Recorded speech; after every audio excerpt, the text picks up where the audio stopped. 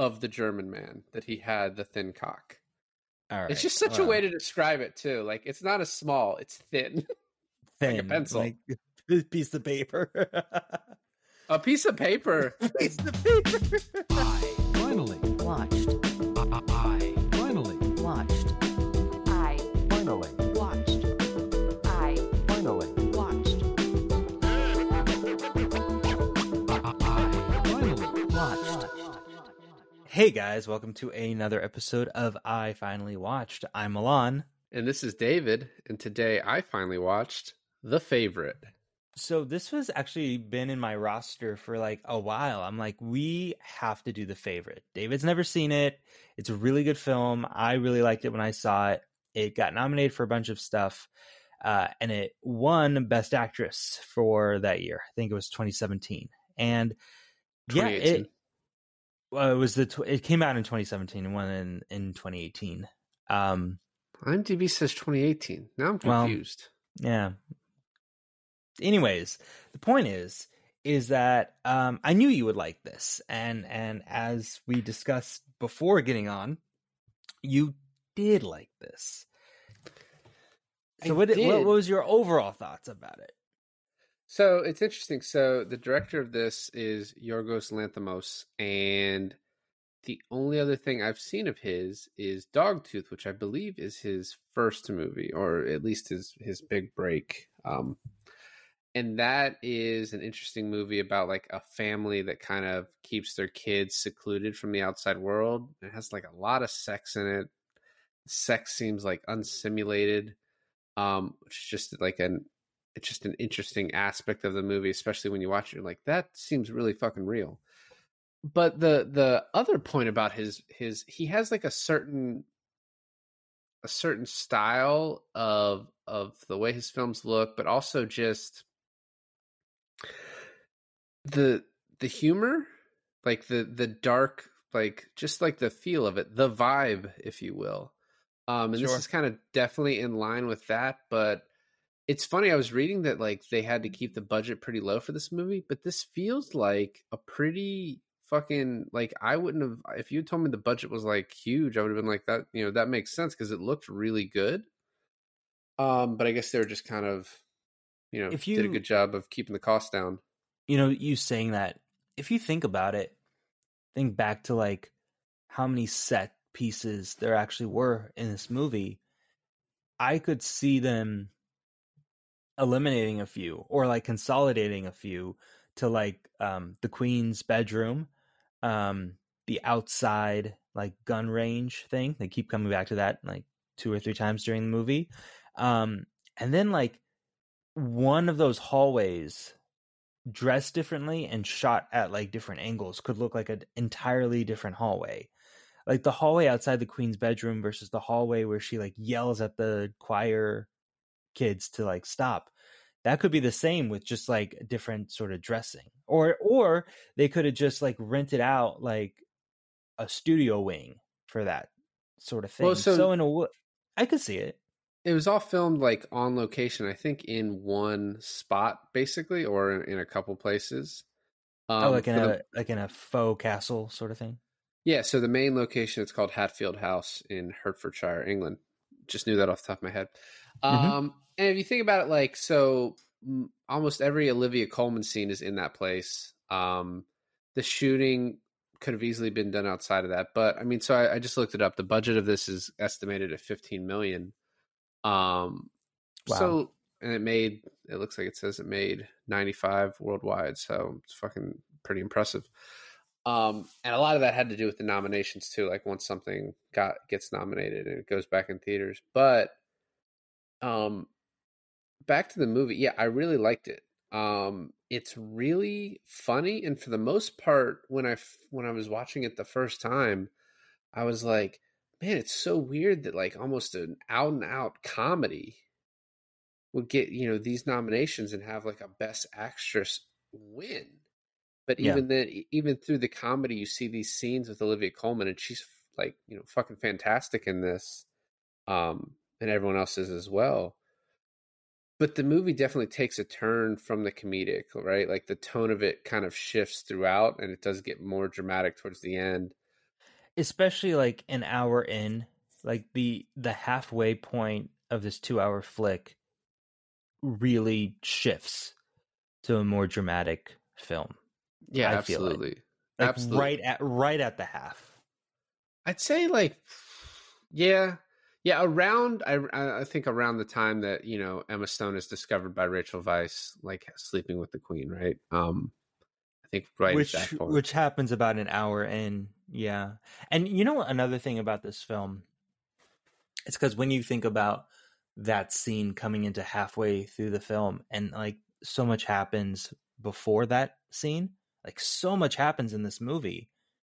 It feels a lot longer than it is. Not saying it's not well paced, but I think because the scenes are so short and because the pacing is so well done, they're able to fit a lot in such kind of a short period. Yeah, except then it's funny is that's like then the counter to that too is there's a couple parts where it's just like he'll really stick on certain shots too to drive home a point, which I like both. I think he does it twice that I remember off the top of my head, and like both of those times like are very impactful in the movie. Especially the ending. The ending, Yeah, he does that. yeah, absolutely. That was the main one, and then the other one is when Olivia Colman sees Rachel Weisz dancing with the guy with Masham, Mm, and it's like yeah. it sticks on her for like 30 seconds to a minute, and then just like that's like one of her greatest acting scenes too. Is like the change in her face from like kind of happy to getting like more and more annoyed and sad, and like just it's like really well done with no words being spoken. Now that you mention it, another scene that's a lot like that is when Abigail is pushing her in her wheelchair, and they stop to listen to the choir kids. Yep. Yeah. And it just holds on her until she's like you said, from happy to like horribly upset. Yeah, absolutely. The other thing I noticed too is like the use of the fisheye lens. Oh my god, I love it. I love it so much. It's pretty interesting. I don't really I liked it. I didn't It's funny, like, is that just like an artistic flourish choice, or is there meaning behind it? You know what I mean? Like why did he choose to do that in certain points? But I really liked it. The other thing I wanted to talk about as sort of a totality thing is, and we could do it at the end or we could do it now, but just to bring it up, is when you first watch this, the movie does a very purposeful job of in the beginning of kind of setting your expectations of who these people are, right? And so if you're drawing it as like a graph, you have basically the Queen kind of is like a straight line with bumps down and back, right? Where she's kind of like, a bitch and like a fucking infant, has to be coddled, to then like she's really nice and sweet, and she has this like kind of history that makes you understand why she's like, barely functional, right? And then for Abigail, you have her starting out when you meet her and like, oh, she's a really lovely person, and like she's really been kind of, hard struck in this world, and then it kind of like goes down to like, oh no, she's evil. And then Rachel Weisz starts down and like, oh, she's kind of an evil bitch, and then like she kind of sort of goes up, and like I was like, oh no, she's actually like a good person. What's funny is that a couple things. One, you could also have a different graph kind of set. You want like a pie over... chart? No, like a totally different graph, kind of like an overlay on the graph that you described. Uh-huh. But it's when Abigail is like winning in the Queen's favor, and then Sarah is losing, and then it just goes back up and it goes back down, it goes back up and it goes back down. What's another interesting point I wanted to bring up is that Taylor decided to start watching this with me after as Abigail is caught sleeping with the Queen. So Abigail is already kind of portrayed as like an evil cunt, and then Sarah is like trying to reprimand herself from that.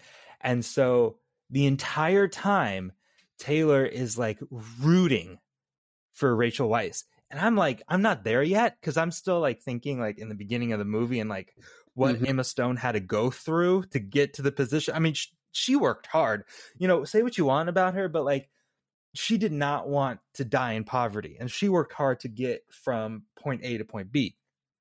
So I was still rooting for her, but Taylor was like, "Oh, down with Abigail all the way," and I was like, "That's so funny how you can completely take a different perspective and a different position on this."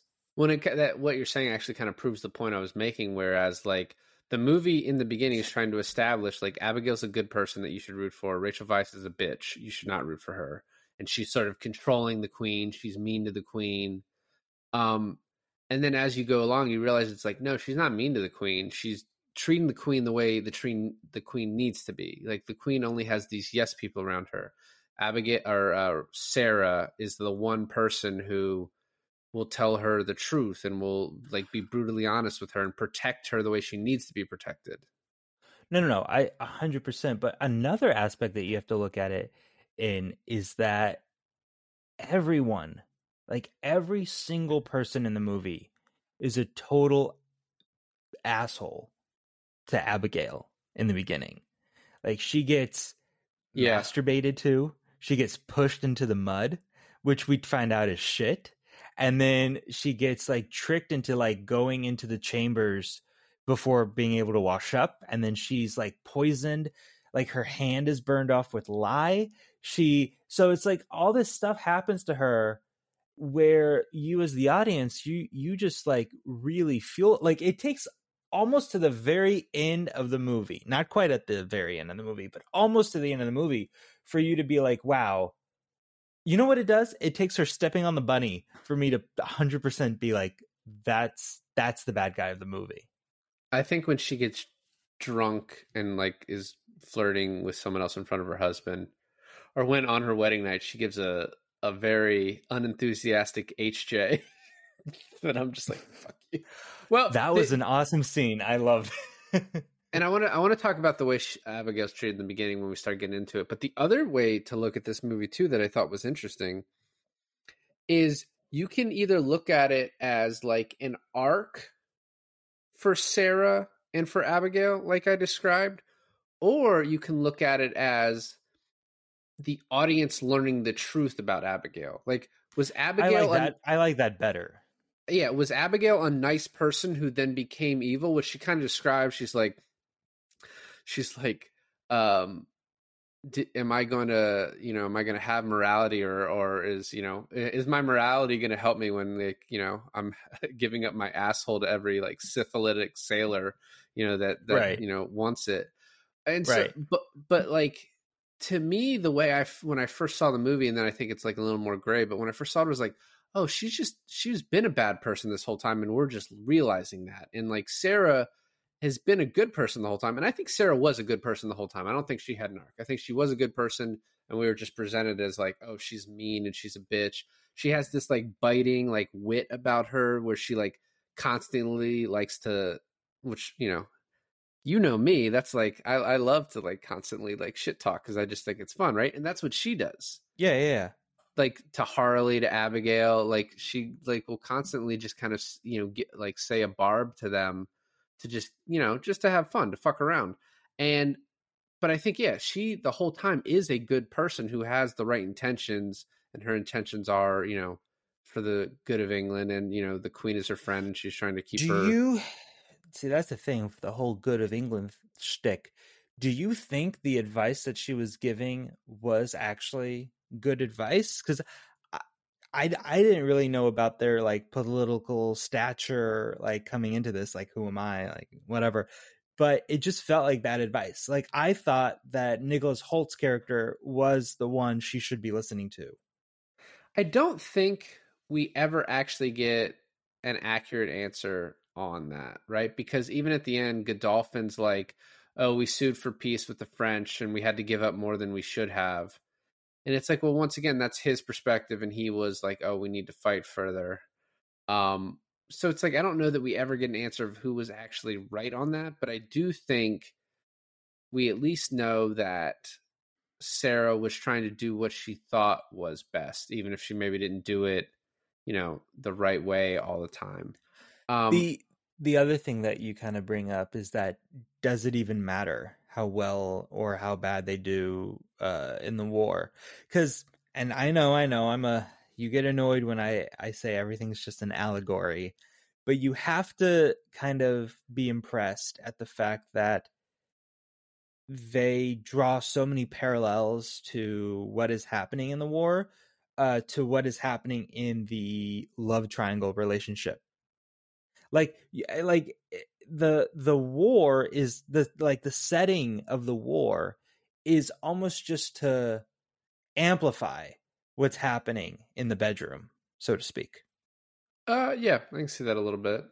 I don't know, as you're saying too, a little bit. I don't know that like what actually happens in the war matters all that much. At least in the in the movie universe that we're watching, right? It's based on a true story, but like partially, right? Like the lesbian triangle part of it probably isn't real. But like all of the conflict from the war is kind of just to add more conflict to Sarah and Anne's relationship, so Abigail can like move in. Yeah, it's almost like a plot point though, right? It's just it's a plot point from Sarah is Lady Marlborough, whose husband is the head general or whatever you would call it, and then also she uses that as Abigail uses that as like a token to get Harley to do what she wants to advance herself, which we'll talk about. But I mean, really, I think we should just really get into it. So it starts off with, and they cut this into scenes, right? And so or not scenes, like parts, right? And so part one, we get this like the Queen and Sarah, Rachel Weisz's relationship, and how like the Queen is like, say hello to the bunnies, and Sarah's like, no, it's macabre. Which is funny because we don't know at that point that she basically just has a bunny for every child she's lost, right? And then we find out that she's going to build her a palace, and she's just like, oh, why not? I'm queen, I can do what I want. And then we meet Emma Stone and the dude jerking off in the carriage, and her reaction to it is so funny. Like her facial reaction is hilarious to it. Yeah, we don't even see, we just kind of like quickly see his hands go down his pants, and then it's like a cut to her reaction. And we just based on her reaction, we know what's happening. Right. And then she gets introduced to Lady Marlborough, who is her cousin, Abigail and Sarah. And I love when she's like, oh, I would hope to have a job. And she's like, oh, maybe you could be a monster for the kids. And when she does the cute little like, rawr, like, oh yeah, I'll do whatever. I just want to be here. That part was in the trailer. I know it was. Yeah, I know. I saw that little bit before I watched it. That part and the part where they're shooting their guns, like they cut those two scenes together to make it seem. That's another thing I wanted to mention is that the marketing for this movie was very interesting because it was definitely marketed as more of an action drama than it actually was. Like this movie is definitely a slow burn sort of film, and it was marketed as like more fast paced, which I thought was interesting. I wonder if that hurt it or helped it. I don't know. I mean, I think it ended up doing okay. I did read somewhere that like some of the studios were a little hesitant because they're like, oh, it's just a talking movie with three women, and it's like, disgusting. Right? Yeah. I think now they'd be like, oh fuck yeah, that's what we're looking for. That's what we need. Twitter will love it. The next scene I want to talk about, I just don't want to talk about in depth, but I just love the duck racing. I love all of it. Everything that happens with the men of the palace is awesome. Like from the duck racing to like the fruit throwing, like yeah. Best part. Yeah. The dude holding his dick with his tiny hand. Yeah. What I love about the duck racing too later is when Harley Nicholas Hoult is sitting with Godolphin, and Godolphin is just stroking his duck's neck right on his lap like it's his dick. just back and forth. And Harley's like, why do you have to bring him with you everywhere? And he's like, it's the fastest duck in England. He's gonna want to. Someone's gonna want to steal it. And then it comes back to another plot point where it's like when Sarah is like in that whorehouse, and she is like, oh, if you go to this park at this time, there's going to be a guy walking his duck, and that's how she gets out of that situation, which I find kind of funny. Yeah, the movie made it seem like that was going to be kind of a hard deal for her, and then like 5 seconds later, Godolphin shows up. Which it's like, why couldn't she just be like, "I'm a lady, I have a ton of fucking money. Like, let's just go get my money. We don't need to do all this." Maybe it was tied up because her husband was in the war. Maybe something like that. I don't know. Oh, the other thing too is like in the duck racing scene, Nicholas Hoult comes up to Rachel Weisz and he's like, "This palace will not stand." And Rachel Weisz is like, "It will if we use the finest craftsmen." Nicholas Hoult. I don't know if you've ever seen The Great with Elle Fanning and him, but he plays a douchebag 18th century Parliament dude. Well, it's funny too because in The Great he plays the Emperor of Russia, but it's the same vibe. It's the same vibe, and he's just made for this kind of role. Right. No, he is absolutely like great in this. I mean, I'll spoil it now, but one of my favorite lines when she's like, "Oh, do you want to have sex with me?" And he's like, "No, Masham does. He's completely cunt struck with you." And I'm just like, holy shit, like such a fucking great line. He's so good. And I know this doesn't take place in the same like era, but his character in The Menu also gives me that same sort of vibe. Yeah, he definitely has a character that he's like great at. The next part where we're still just getting a little bit of like Sarah and the Queen's relationship, but she's like, the Queen comes out and she's like, "Who did your makeup? You look like a badger." And she's like, "You can't meet the Russians like this." And then I love Olivia Colman like walking away like sullenly, and then she like as the kid that's standing there, she's like, "Did you look at me? Look at me! How dare you look at me?" No, she's so good. She's so good. There's a part where I don't know if it's the same kid, but she's walking through the hallways and she's like, "Where am I? Where am I?" And one of the guards, again, I don't know if it's the same kid. He's like, "You're in the West Wing, madam." And she's like, "Don't talk to me like that." Yeah, that's good. And so the next thing we get is them tricking Abigail into using lye and burning her hand. And one thing I want to say is like, I guess they're shitty to her from the start, but it's like, are they just like a good judge of character that she's not a good person? Or is there, at one point she's like, "Oh, they're not, they don't like fancy like my charm, right? They're not charmed by me." She's talking about the rest of the staff to Rachel Weisz. And it's like, well, I don't know. Is she just like does no one like her for good reason? Like, or do the people that work there know something that the audience does? Because to us, we're like, "Oh, why are you so mean to her?" No, I think it's just because it's like hazing. I think it's hazing the new kid, kind of. That's what I understood about. I was surprised that throughout the film, when she got to be a lady, when she got into like a little bit of a power position, there wasn't like a scene where she like goes into the maid quarters and like fucking, gets revenge on them.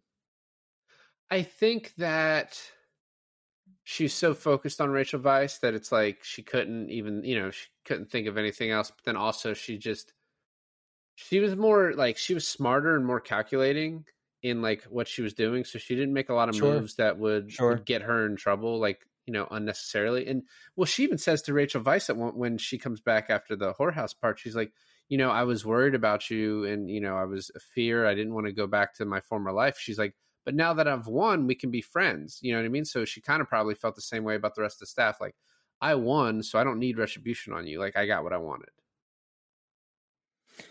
Yeah. I mean, I think throughout the whole movie, it keeps exemplifying that she's really intelligent. She has an education. She's really smart on like book smart wise, right? But then she's also this like super, like almost a mastermind in her street smartness too. And But I think because she is so smart, she severely underestimates Rachel Weisz. But I mean, who knows though? I mean, look who kind of won out in the end. Nobody. But what I mean, what I mean by that is like, you know, she ultimately got what she wanted over Rachel Rachel's Weisz. character. Yeah. Yeah, she got the queen, which was the prize in the movie.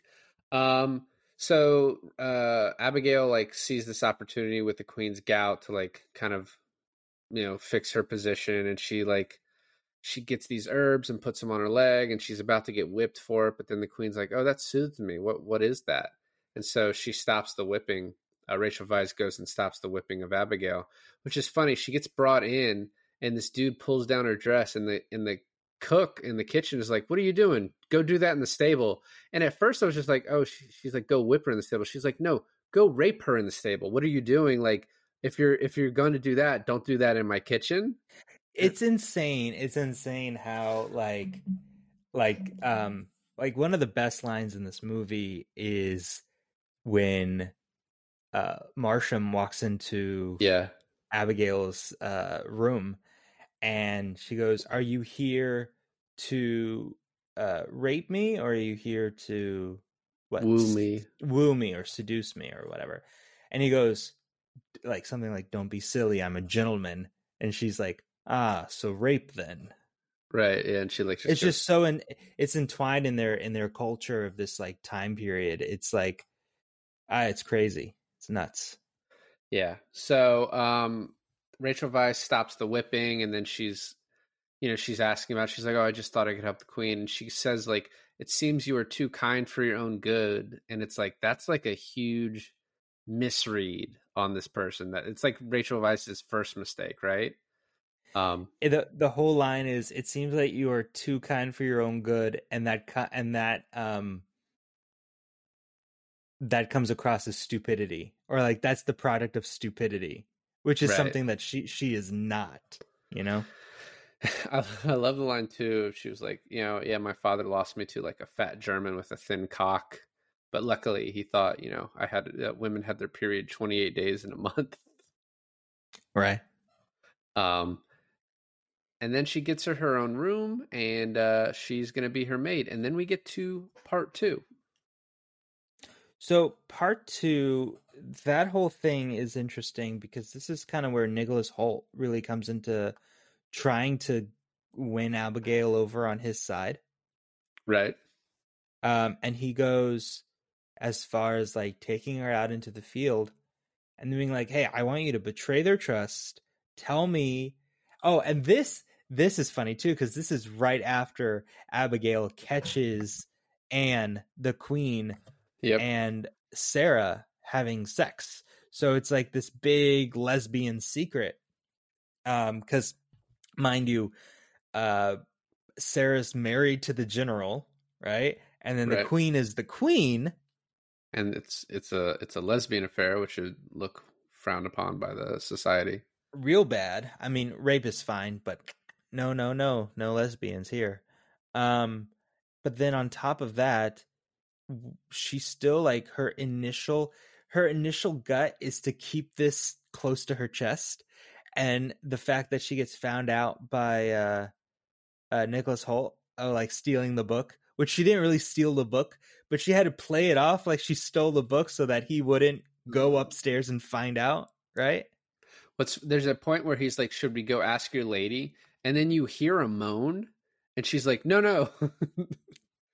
They play like with the sound in the movie like a good deal, where it's like you hear like something from a different scene played at a different time while another scene is happening, and I think it's really cool.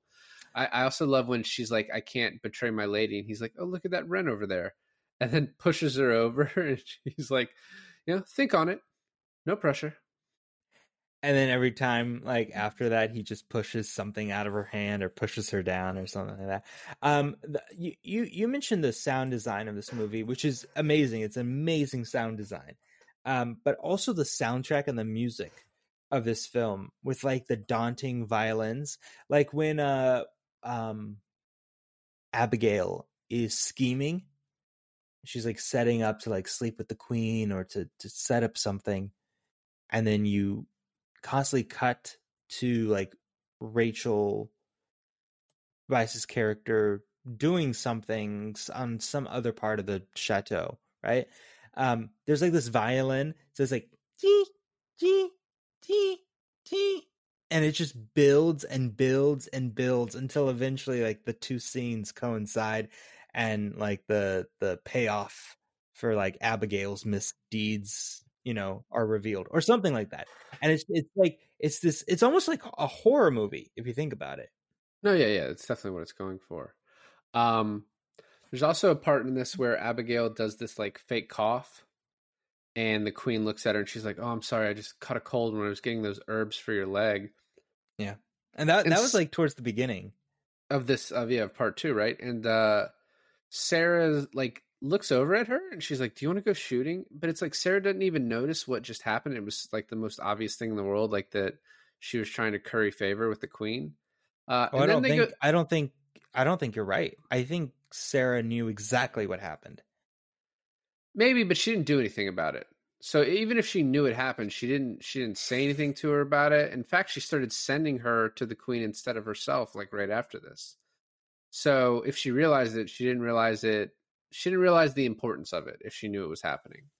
I guess you're right. But so she takes her shooting right after this, and the shooting is just interesting because the shooting kind of how good Abigail gets at shooting kind of coincides with how good she is in a position with the queen, like how much better she's getting over on Sarah. And I just think that is interesting. And she also, like, throughout this time we see her flirting with Masham. And you're like, there's the weird scene in the woods, and there's a scene in the hallway when she's like, "You're actually following me." And it's like, these are all made for you to like root for her and think, oh, she's a normal person. And she's like, she actually loves this guy, until it like the movie keeps revealing itself that like, oh no, she's not a good person. But then we get to the dance, and it is like a good, as I was saying earlier, it's like a good 45 seconds of just staring at Olivia Colman's face and just this acting with her face.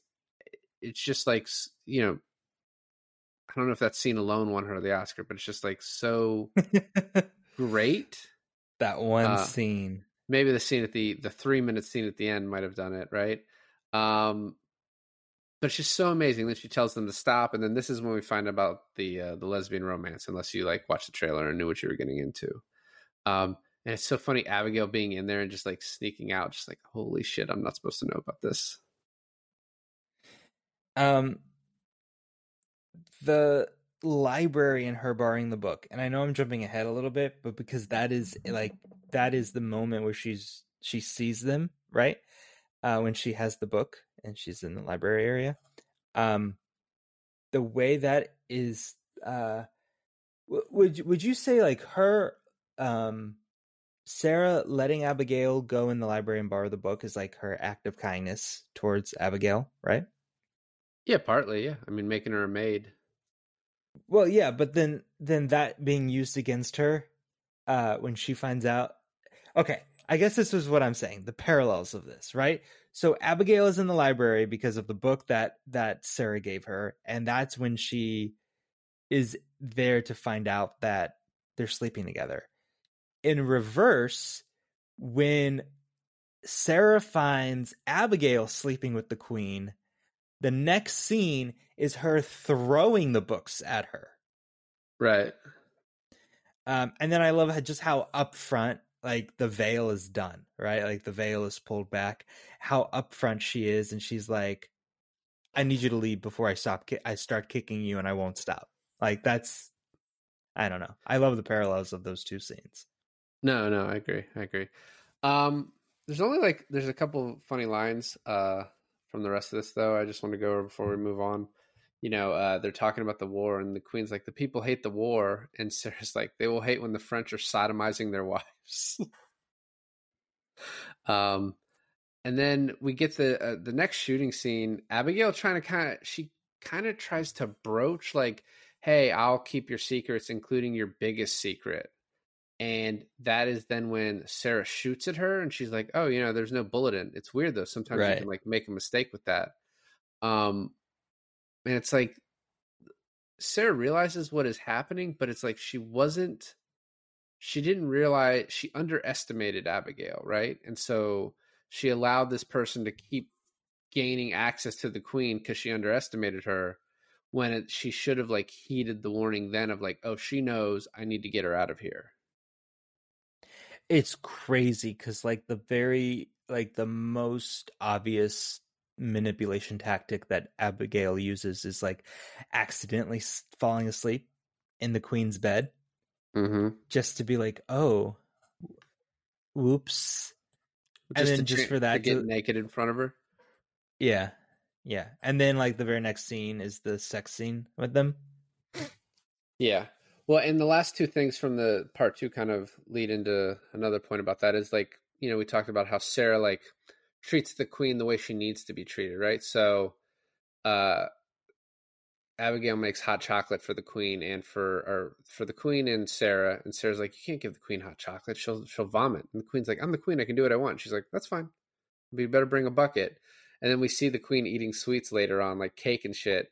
And like the servants have to just keep bringing her a bucket so she can throw up. And then right after this, Sarah gets called into the queen's chambers, and the queen is like standing at the window, and Sarah's like, "Oh, are you going to jump? Aim for the grass so you won't spill blood on the sidewalk or whatever." You know what I mean? And then she just like pulls her on the ground and throws her, and she's just like, quit being a child.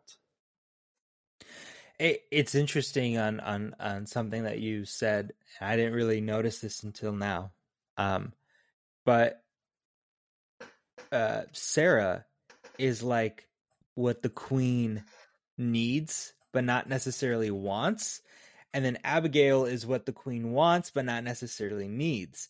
And that keeps being amplified by like the sweets versus, or the giving and taking away of the sweets is shown by that. But then at the end, where she throws up if she has sweets, it's kind of sickening, or she's sickened by the fact that now all she has is Abigail. Like now all she has is sweets, Right. We next get to part 3, and there's only kind of like, this is actually a pretty short part, but this is when Abigail first gets like one-on-one time with the queen, and she like compliments the bunnies, and Olivia Colman's acting when she talks about her lost children and the bunnies is so great again. Like the way she just acts with her face and like the looks, and right, it's just, she's like so great at. And then this is juxtaposed in the same part with Sarah making fun of the bunnies again while they're horse riding, and it's kind of driving the queen away a little bit. And there's also the scene with Masham trying to like seduce her wearing Harley's wig, and she like kind of bites his lip and kicks him out, and he's like, Harley, this wig's fucking stupid. He's like, okay, well, do it your own way. I thought that was funny. You're right though when you said like everything between her and Masham, between Abigail and Masham, is like trying to make you feel like this is what Abigail wants. I mean, it is, but it's not like she wants Masham. She wants his status, right? But the way the scenes play out is like she actually likes him. But then the best part of this whole thing, like this is just pieces of a movie, right? Like nothing's really come together at this point, except when she goes to Nicholas Hoult and she's like, I have a favor to ask you, and if you do me this, I'll do you this. And then I love, he's like, why don't you just go to the queen and ask her to do it herself? And she's like, I don't want the queen to think that I'm asking anything from her, which is super smart, because that works out so well in the end. Because when Sarah confronts the queen and she's like, oh, Abigail's been using you this whole time, don't you see it? And then the queen's like, Abigail hasn't asked anything from me. Well, and then Sarah's like, yeah, she hasn't asked for anything from you, but somehow she's married a lady and you're giving her $2,000 a year, but she hasn't asked for anything. It's just like the queen's not smart enough to see it, because she's like, she didn't ask me herself. I don't know, it just worked out that way. Yeah, exactly. We get to part 4. We already talked a little bit about this when Abigail's like pushing around the queen. They see the children, playing, and she yells at them. She runs off and then grabs a baby at one point, and the lady's like, ma'am, I need this baby back. Basically, like, you get 17 kids, like, you can't be trusted with babies, so give me this back. Um, and then there's the scene where Abigail is dancing with the queen, and it's dancing like as the shooting is going on from the next scene between Abigail and Sarah. It's like pretty cool, like how it just breaks into that scene. And now Abigail's actually a better shot than Sarah. She's like winning their little contest of who can shoot the birds. Yeah, 12 to 11, I think the score is when that scene starts. Yeah, and then she's like, I will not, Sarah's like, I will not burden you with the queen anymore. It's my job. And then she takes a shot again and she gets blood all over Sarah. And then the guy comes down and he's like, oh, the queen wants her, the queen wants you. And Sarah's like, oh, me? And she's like, no, it wants Abigail. And the way And the she hesitation of his voice. Yeah, and then Sarah walks up there and grabs her by the neck and basically goes all Trump on her. Grabs her by the pussy and is like, you're just trying to make me jealous. I like how the whole thing was like, just the way these scenes fall together is they wanted to like race the lobsters and then eat the lobsters. And then when Nicholas Hoult confronts Abigail and is like, what are they planning? What do they have like in store? What are they talking about? And she's like real coy. She's like, oh, they just wanted to raise some lobsters and then eat them afterwards. And then Nicholas Holt's like, are you fucking with me? Well, yeah. Because I love he's like, he asks for an update and she tells him that. And he's like, do you want to get punched? Yeah. And then she starts crying. He's like, okay, please stop the crying. Go on.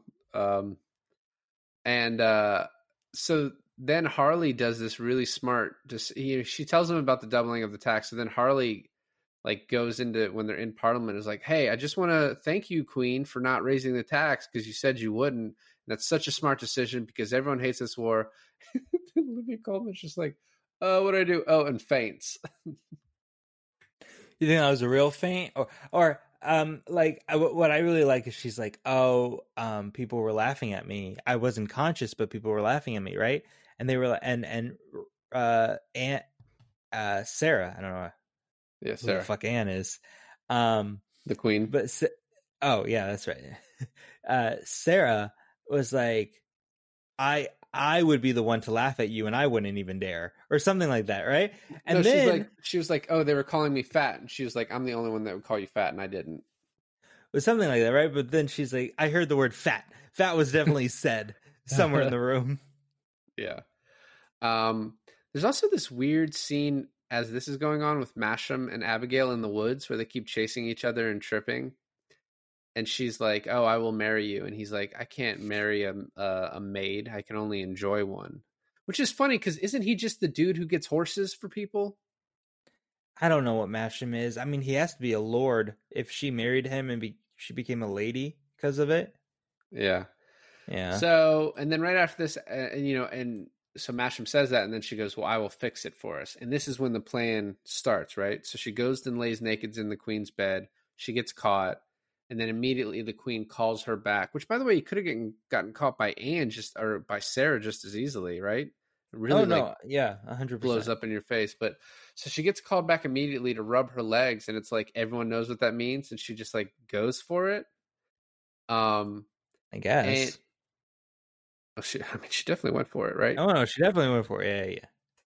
Yeah. And then Sarah walks in on them, and this is interesting for a couple of reasons. So, we always talk about like the nudity in movies, right?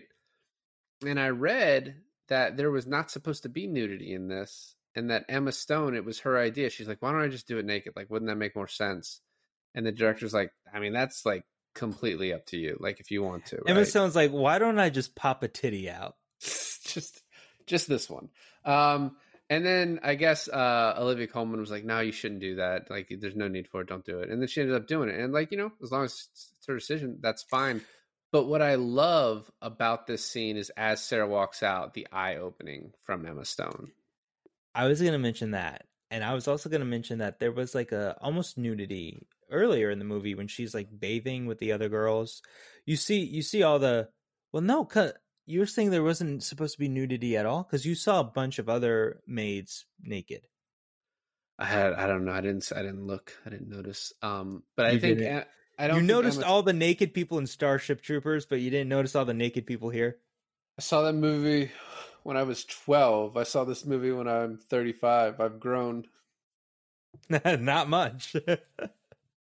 20 something years. Yeah, I don't know. I didn't notice any other nudity. I don't know. Maybe I'll go back and give it a second watch. Yeah, you will. Yeah, you will. So next, and then Sarah fires her, right? And she's like, I will start kicking you as you said. And then when she goes to tell the queen I've dismissed her, she looks up as they're going to the carriage, and Abigail is there. Oh, you're missing the part where Abigail beat the fuck out of her face with a book. I'm not missing it. It happened. I don't really get the point of it, though. I guess that's why, because it feels like the queen would have kept her anyway. The book part seems unnecessary because she's like, you will dismiss her, and the queen's like, no, I won't. I like the way that her tongue feels inside of me, which is the coldest it's the coldest thing she could have said. But it's also like a perfect line reading of like a child, right? Because the queen is basically like a child. Well, it's fucking weird for a child to say it, but what I mean is just in the way of like, well, no, but I like this thing. Even though you're telling me all these facts, I don't care about that because I like this. I like ice cream. You know what I mean? So it's like, I don't know. I like the way ice cream feels inside of me. Okay. Everyone does. No, it's just that. Okay, so Abigail and that look as she's leaving the bedside, and then that look that they share when they're approaching the carriage, and like you said, like that childlike stubbornness where she sees Abigail and Sarah leans over to Anne and she's like, you have to get rid of her, like she's a thief and a liar, and the queen is like, that's your opinion, that's clearly not mine. Right. Yeah. So then we get to the bath scene, which is funny because so Abigail's like, "Oh, I'm winning. You know, I've gotten this maid position, right?" And she's like, "Oh, she feels safe." And then Sarah shows up, gets in the bath, does this like mustache thing, and on the ride back, the queen is like falling asleep on Sarah's shoulders, and Sarah's just like, "You're gonna be back on the street in fucking no time." And this is when Sarah then goes in the room with the queen. She's like, you're trying to make me jealous. And she's like, I am. And it's working. And I love to be loved. And she's like, I'm not getting rid of her. And I feel like we can talk about this more when it happens, but I feel like Sarah, her misplay here was instead of like, if she wanted the queen to like get rid of Abigail, she needed to withdraw herself from the queen instead of like attacking the queen and threatening the queen. Like that's, I think, the major misstep for her as presented by the movie, right? Yes and no, because you also have to realize that that's how she shows her love for the queen. So if she like, I don't know, it wouldn't be really the way she shows emotion to the queen if all of a sudden she starts. Like, are you saying if she just completely reels it back, or if she like starts being like coddling and loving like Abigail? No, I'm saying like leaves her, like, you know, leaves the palace for a little bit, and she's just like, I'm gonna go home. Well, it kind of worked, right? Because that's kind of what she did, and then that's when she got knocked out with the poison tea that Abigail dosed her with, and so that whole time that she was gone, the queen basically went through withdrawals. She's like, oh, I don't need that bitch like that. No one go look for her. She can rot in hell. And then like in the middle of the night, she's like, Sarah. And my favorite, like a super comedic part is where she yells at the little boy to like, bring me to Sarah. They go into the room and she's like, find me Sarah. And he just like goes with the lantern. Like he looks around. She's not in here. Yeah, no, it's really funny. So back to it, like Abigail's talking with Masham about like giving up her morality for safety, basically, right? You know, we talked about it a little earlier. And this is right after this, she spikes Sarah's tea at like the first opportunity she gets, because she's like, I'm going to lose to Sarah because I haven't known the queen as long, so I need to get rid of her. Sarah knows her tea is spiked and she's been poisoned, and she decides to ride off. Like, where's she going? I think she's just going for a ride, like to clear her head. That's kind of what it made me think. But she knows she was poisoned. She knows immediately. She takes a sip and she looks up at Abigail like, what the fuck? So I took that as she doesn't know for sure, but she thinks maybe like for a second that could have happened. But she's like, nah, that bitch wouldn't dare to do that to me. And then it was like, yeah, She did dare. would. This cuts directly to a naked jester having fruit thrown at it by Harley. And then Abigail goes up to Harley and she's like, I will get you an audience with the queen, but you have to tell her that Masham and I should be married. And Harley's like, why? Like, don't you care about your country? And she's like, my thing is what I want to talk about right now. And then he's like, which side are you on? She's like, I'm on my side always. Like, both of those are such like cold-blooded lines from her. And it's like, when you realize like she's not what we thought in the beginning, that's like the start of it for sure. The part where he is like, oh, so, don't you care about your country? That's still in his favor. Like, her making the deal with like, I'm going to be like the worm in the queen's ear for you, but you have to do this one thing for me. That's like, he cares about his country, right? Like him and Godolphin what's her face? and Sarah. Sarah. He and Sarah both care about the country, but they just have opposing viewpoints on it. No, yeah, absolutely. Yeah. But the way that's played where he's just like, he tells the queen like this, this is what should happen because, Marsham has been stricken by her. And then the way she like informs, she's like, oh, did you know that Marsham kid likes you? And then Abigail's like, what? Me? I mean, I kind of like him, but I couldn't marry him. His status, and the queen's like, oh, your only concern is him. No, you two will be married. And then she like writes a fake. What's funny is she in the end of this, they go after Lady Marlborough because she stole $7,000, which like I don't know if that's true or not. I don't think we ever know for sure. Like it could have happened, right? But I don't think so. But the queen's just writing a fake gambling debt in the ledger every month for $2,000 that she's giving to them. That she doesn't really have to. Right. It's just funny. And yeah, so that's mostly we just got to part 6 and that's most of it, right? And there's also the scene where she jerks off her husband. He's like, Abigail's talking about how she's more worried about Sarah now that she's gone. Masham's over here, he's like, I am rock hard.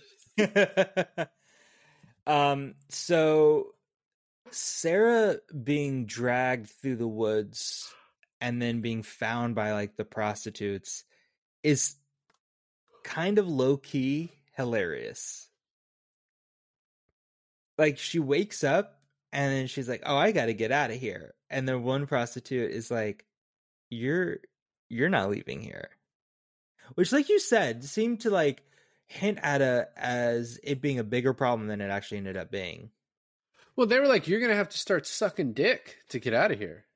And I'm going to take 20%. Yeah. This seemed like the type of venture where she was never going to be able to get out of it, is what you get from this, right? That like she was charging such a percentage. She was getting such a percentage from them and she was charging them such an amount for rent that you couldn't pay your way out of this. You could just like continue S&Ds and taking D's up an A and a bunch of letters. You know what I mean? So EJs and HJs and other things that end in jobs. But I don't think people were paying for HJs. It's 50 cents on the dollar. But no, like you said, like she's like, what happened to my horse? I bet you guys ate it. Like you're a bunch of barbarians. And then she's like, oh, I sold your horse, but you still owe me so much more money. What's funny too is like what they don't realize is that like Sarah is in a position to have them all killed. Right, there's that too. Yeah. And they don't realize how lucky they are and like how stupid they're being. And it's like this subtle plot point that doesn't even matter. Because at the end, when Godolphin shows up, he's like, "Did they rape you?" And she's like, "No, they didn't. But they did offer me a job if I ever needed it." So, And boy, is she going to need it later on in this film. The other funny thing is that she has this like super nasty scar on her face. And the way she tries to seduce the queen afterwards, and the queen just like pushes her off the bed, and she's like, "Okay, good night, Sarah." yeah, it was funny. She's like, "Oh, if I was a man, it would be quite striking." And the Sarah's like, and the queen is like, "That does not work for me at all." Did you obviously not into guys? Did you notice how I don't I know this is like a period piece and this was like part of the time, but like the more involved that like Abigail and Sarah got into Anne's life, the more both of them dressed more masculine. And then like Nicholas Hoult and all the guys, like the more feminine they dressed. I thought that was an interesting like that was an interesting low key thing, like costume wise. I didn't notice that at all. They all dress like ladies to me with their wigs Well, no, and because their like makeup. so when Rachel Weisz comes in to choke her, being like, "Hey, I know what you're doing," she's wearing this like vest sort of thing. She's not wearing a big dress, and she's been wearing dresses through the whole movie, but she's wearing like a vest with like stockings and stuff. I mean, they all wear stockings, but you know what I mean? I don't know. I just felt like it was kind of an interesting play on the costume there. Yeah, maybe. I don't know. It's not something I noticed. Furthermore, I don't think if you explain it with any more examples that I'm still going to notice it. So, Oh, I'm done with my examples. there's a couple funny lines in this part 6 that I want to talk about before we get to Sarah returning. But Harley says, when he's talking to the queen in the garden, he's like, "I want to talk about your maid," and the queen's like, "Abigail," and he's like, "I think that's her name." Like trying to be really coy about it, yeah. I don't think he was trying to be really coy. I think he didn't fucking know her name. No, I think he did. I think he just really wanted to play it like nonchalantly, you know? It's super cash. Either way, I don't know. I thought the line was funny. And then Sarah returns, and I forgot about the when they're planning on whether to send reinforcement for General Marlborough, and they're fighting over it, and then Abigail's like, "Isn't it like going late to a party? If the party's going well, they'll resent you showing up," and da-da-da. Godolphin's like, "It is nothing like going to a party," and the queen's like, "No, I think it quite is." I didn't really understand. Again, I'm just kind of bad with mid 18th century politics. I didn't quite exactly understand what they were comparing to a party. The war? Yes, sending reinforcements. Okay, because they use that example, or they use that like calling it a party, like for the rest of the film, and I was like, okay.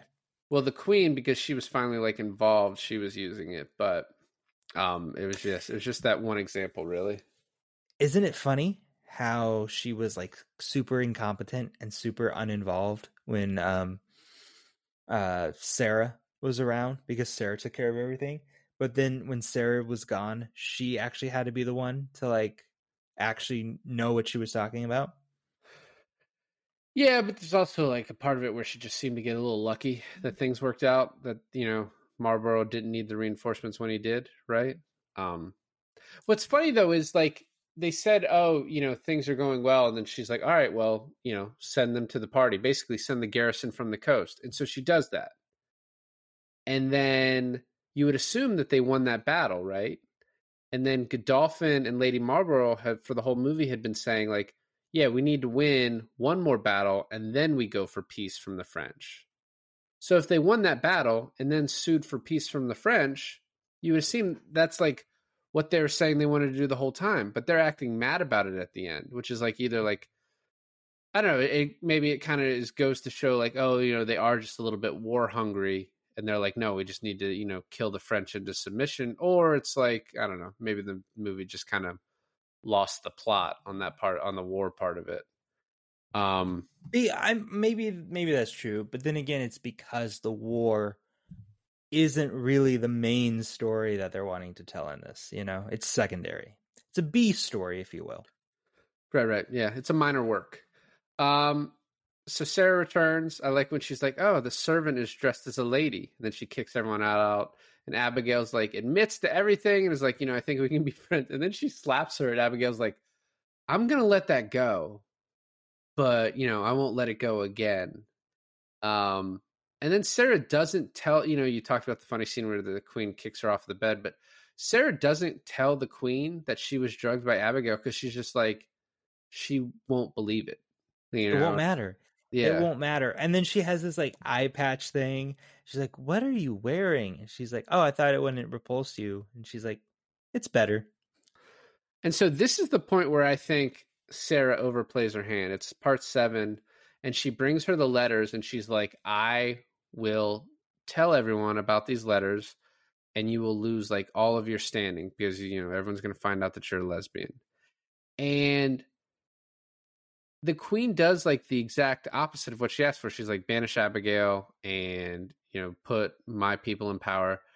And then it cuts to Sarah looking at a letter and then burning all of the letters. Yes. And I couldn't tell if the queen had sent her something that made her do that, but upon second watch, it looks like Sarah has a change of heart on her own and burns the letters, is what I think. So here's an interesting parallel, is that I took it that she had an interest, she had a change of heart and took it upon herself to burn the letters. As she does this, the queen is like, "Go fetch her the biggest fucking key in the world." Okay. Yeah. And then this bejeweled key. It's the key to get in the door, right? Had to be big, because if you lost it, there's not like how many locksmiths do you have, It's a key to get into the back door, right? Metaphorically and actually. So, but the interesting part about that is that in the beginning, when Sarah told Abigail, "Your kindness is going to be your product of stupidity. Like, you're too nice for your own good." The fact that she already burned the letters, then she was banished, that means she has nothing. She has no leverage. So she was too nice, and it screwed her over. Right. Yeah. But I think this is the point where she kind of fucks up. She's like, "That's it. I'm done playing around." And she threatens the queen, and the queen's like, "Nah, fuck it. I don't." Because it also is like, Sarah is a powerful person too. And so it would ruin her to have these letters come out too, might ruin her marriage. So it may be like the queen's just like, "Nah, that's an empty threat." Calling her bluff. Yeah. So the queen kicks her out, and then she goes through the back door to try and get the queen to talk to her. And she's like, "Abigail did this. She doesn't love you." And the queen's like, why? Why does she not love me? Because I'm ugly? I wish you loved me like she does. And she's like, "I won't lie to you. She is just lying to you. I won't. That's why, like, that's how I love you." And she's like, "I will leave, and I'm never going to come back." And the queen just like lets her go. And then the queen makes Harley the new PM, kicks out, Prime Minister, kicks out Godolphin. And there's this, right after this, you have Abigail is moving in to Sarah's quarters while Sarah is still there. And she's at certain points like, "Oh no, we're going to keep that and that." And it's like, well, is that Sarah's stuff you're keeping, right? And Sarah says this line, and I want to talk about the ending now to talk about this part. Sarah says this line where she's like, "Oh my gosh, you actually think you've won." And when I first was watching the movie, I was like, all right, so Sarah's going to come back and take over. But what that line actually means is like, oh, you think you've won. You don't realize that this isn't what you want. You don't want this. You're not going to be able to handle this, and you're not going to be happy with it. Which we find out at the end of the movie that she is not happy about it. You know what I mean? Like with the way it ends. Yeah, it's what you think you wanted, not what you actually was trying to achieve. And what's funny too is like there's this great scene where Abigail is like the height of society, right? She's like throwing glasses into the furnace. She's kissing other guys. She's telling the juggler to juggle more fire. She's great. Life is good for her, right? and then the queen beckons her, and she has to do some sort of like fucking gross foot task again, right? Mhm. And the thing with that is that it's like she hasn't realized yet, and this is when it dawned on me, is that she's now a slave to the queen. She is a whore. Like she was trying to get out of that in her like younger age and at the beginning of the film, but she is still that now. Like that part of her hasn't changed, you know? Well, and it felt like too, Sarah like actually enjoyed the sex with the queen. She didn't do it because she felt she needed to, right? It felt like when she did it, she was like, she liked it. And she's like, oh, well, you're going to have to sleep with her. And you don't like that, right? You're just doing it because you have to. You're like the way that you like jerked off that thin cocked German because to survive. Right. To survive and to thin cock to German. You mean the German's thin cock? He was a thin cocked German. It's a descriptive of the German man that he had the thin cock. All right. It's just such a way to describe it too. Like it's not a small, it's thin. Thin, like a pencil. Like a piece of paper. A piece of paper. Piece of paper. It flaps in the wind. God bless your wife. Catches the sail. The thing, so I mean, but that's the whole point, right? Like at the very end of the movie, you come to the conclusion that the queen is not happy and Abigail isn't happy, and they're just like in this like horrible toxic relationship. Yeah, I want to go into greater detail when we get to it. But so we get to part 8, and immediately Abigail is like, it just shows her as the worst, right? She's painted all over like Harley. She's like throwing a glass. She's drunk. She's flirting with some dude sitting in his lap, like with her husband sitting right there, which is funny because this was Emma Stone's audition for Harley Quinn. Boo. And then the queen asks her to come in. And it's also funny too, is that throughout this part, like you can see the queen is deteriorating. Like her face is droopy. She can barely move. What is that? Is that gout or is that like some sort of palsy? Well, they say gout earlier. I'm not sure. But what it shows you is that Sarah isn't there to take care of her. The person who is keeping her healthy, telling her not to eat cake, telling her to do this, like keeping her in good spirits, isn't there. Right. And the person who is there doesn't care about her. And so she's like slowly dying. And at the same, she goes in drunk and the queen's like, oh, I'll call the doctor for you. And then Godolphin is talking with Sarah and she's like, write a letter, fix things. And when Sarah finally does, Abigail throws it away, right? And at this point, Abigail had told the queen that they stole the money and the queen didn't buy it. And Abigail leaves and she's like, fuck, like I fucked up. But it ended up not mattering because the queen didn't get a letter, she just wanted to believe anything. And I love when she sends the people to kick them out of England. She's like, Sarah's a traitor. Her and her husband should be out of England. And Sarah sees all the people coming up, and she's like to her husband, who is played by Mark Gatiss, who is Sherlock's brother in Sherlock. Right. She's like, I think we should go to France right now. And he's like, what? And then he looks up, and the look he gives is just like, oh, fuck. I'm thinking about leaving England for a while. Yeah.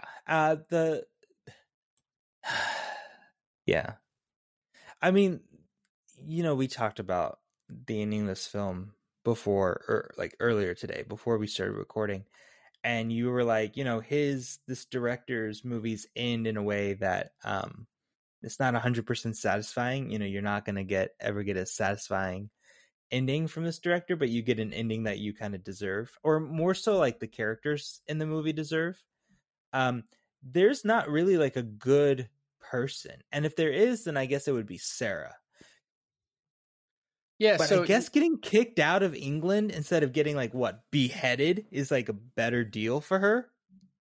Well, the reason the ending is satisfied, right? And so we see Abigail like step on one of the bunnies and then smile about it, and the queen sees this happening, right? And she's like, "Oh fuck!" Like the queen's like, "What have I done?"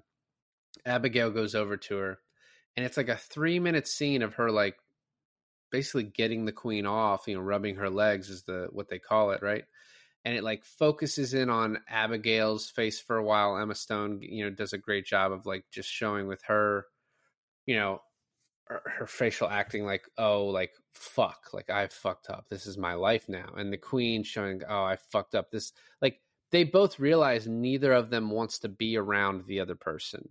And Sarah, who's like had to deal with both of these, is now like free of them. So Yeah. honestly, it's like not a bad deal for her. Except she's now kicked out of England into poverty because she has. I doubt she can take anything with her to wherever she's going. I'm sure she'll be all right. Maybe she can sell secrets to the French. Maybe.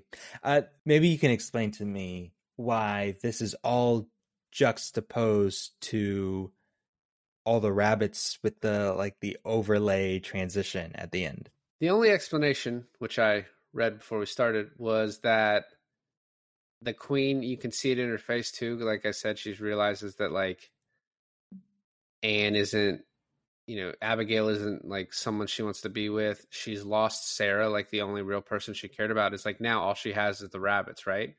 And the rabbits are like, her happiness, but they're also this thing that reminds her of all her children dying. So it's just like this. It's like loss. It's like loss on top of loss, sort of thing. Yeah. So it's just like, it just shows like the horrible place like the queen is in, basically. It's my pop psychology reading. So, this got nominated for Best Leading Actress, Best Supporting Actress, both in Rachel Weisz and Emma Stone. And then this also got nominated for Best Picture, but only won for Olivia Colman. Best Actress, Olivia Colman. And I guess because those two other... See, I don't know if I agree with the Academy on this. For me, Emma Stone is the main character. She's a villain, but she's like an anti-hero. But she goes through the biggest arc. But if Olivia Colman won the Best Actress title, then I guess the Academy is saying that Queen Anne is the main character. What are your thoughts about who exactly the main character in this film is? I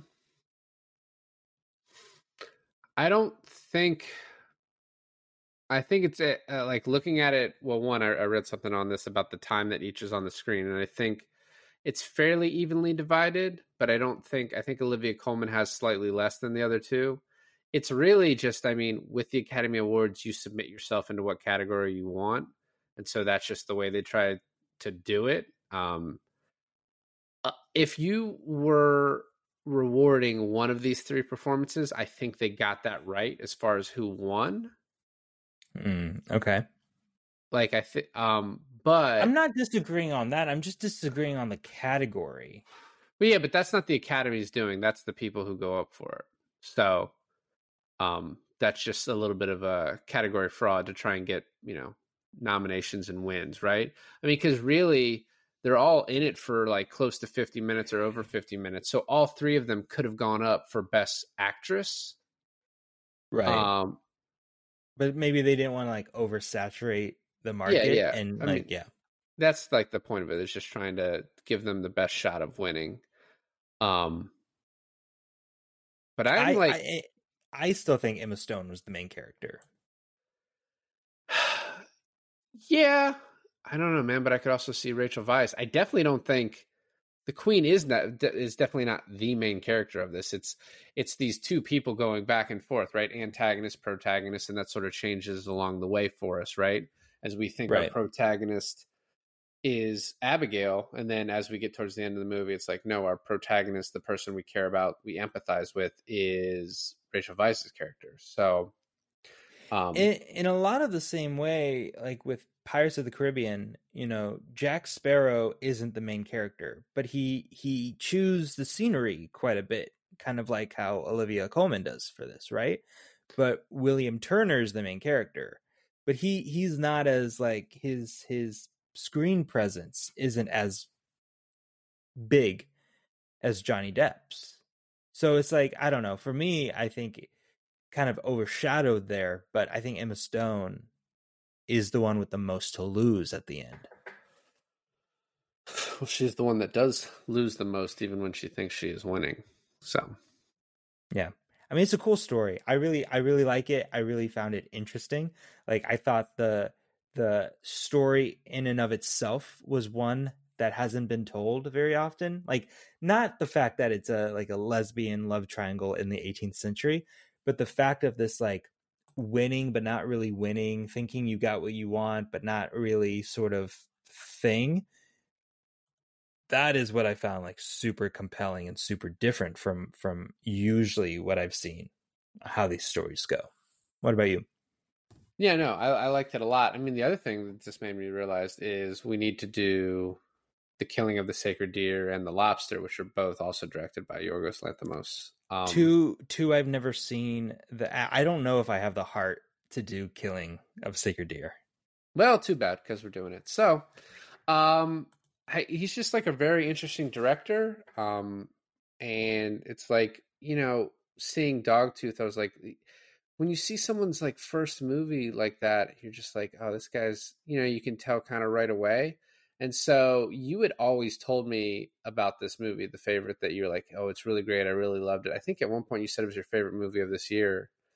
Of like, 2017, yeah. Because when we watched the Oscars, you like chose this to win everything. You're like, this should win everything. And well, so the three categories it is. Yes, I thought Emma Stone should have won Best Actress. Olivia Colman won Best Actress, supporting actress for Emma Stone, main actress for Olivia Colman, which she did. And then I really, really fucking thought that this was going to win Best Picture. This unfortunately lost to Green Book, which no one was happy about. Yes, I mean, Roma was the one I think that was supposed to win. You also have A Star is Born, Black Klansman, Black Panther was nominated. Just crazy that a Marvel film was. For Best Picture? Yeah. Did anyone watch the ending to that movie? Black Panther? Yeah. It was horrible. I hated the ending. We're not doing a Black Panther. Anyway, love this movie. And that's all I really got to say about that. So, bye. Thanks, guys, for listening to another episode of I Finally Watched. I'm Alon. And this is David. And today I finally watched The Favorite.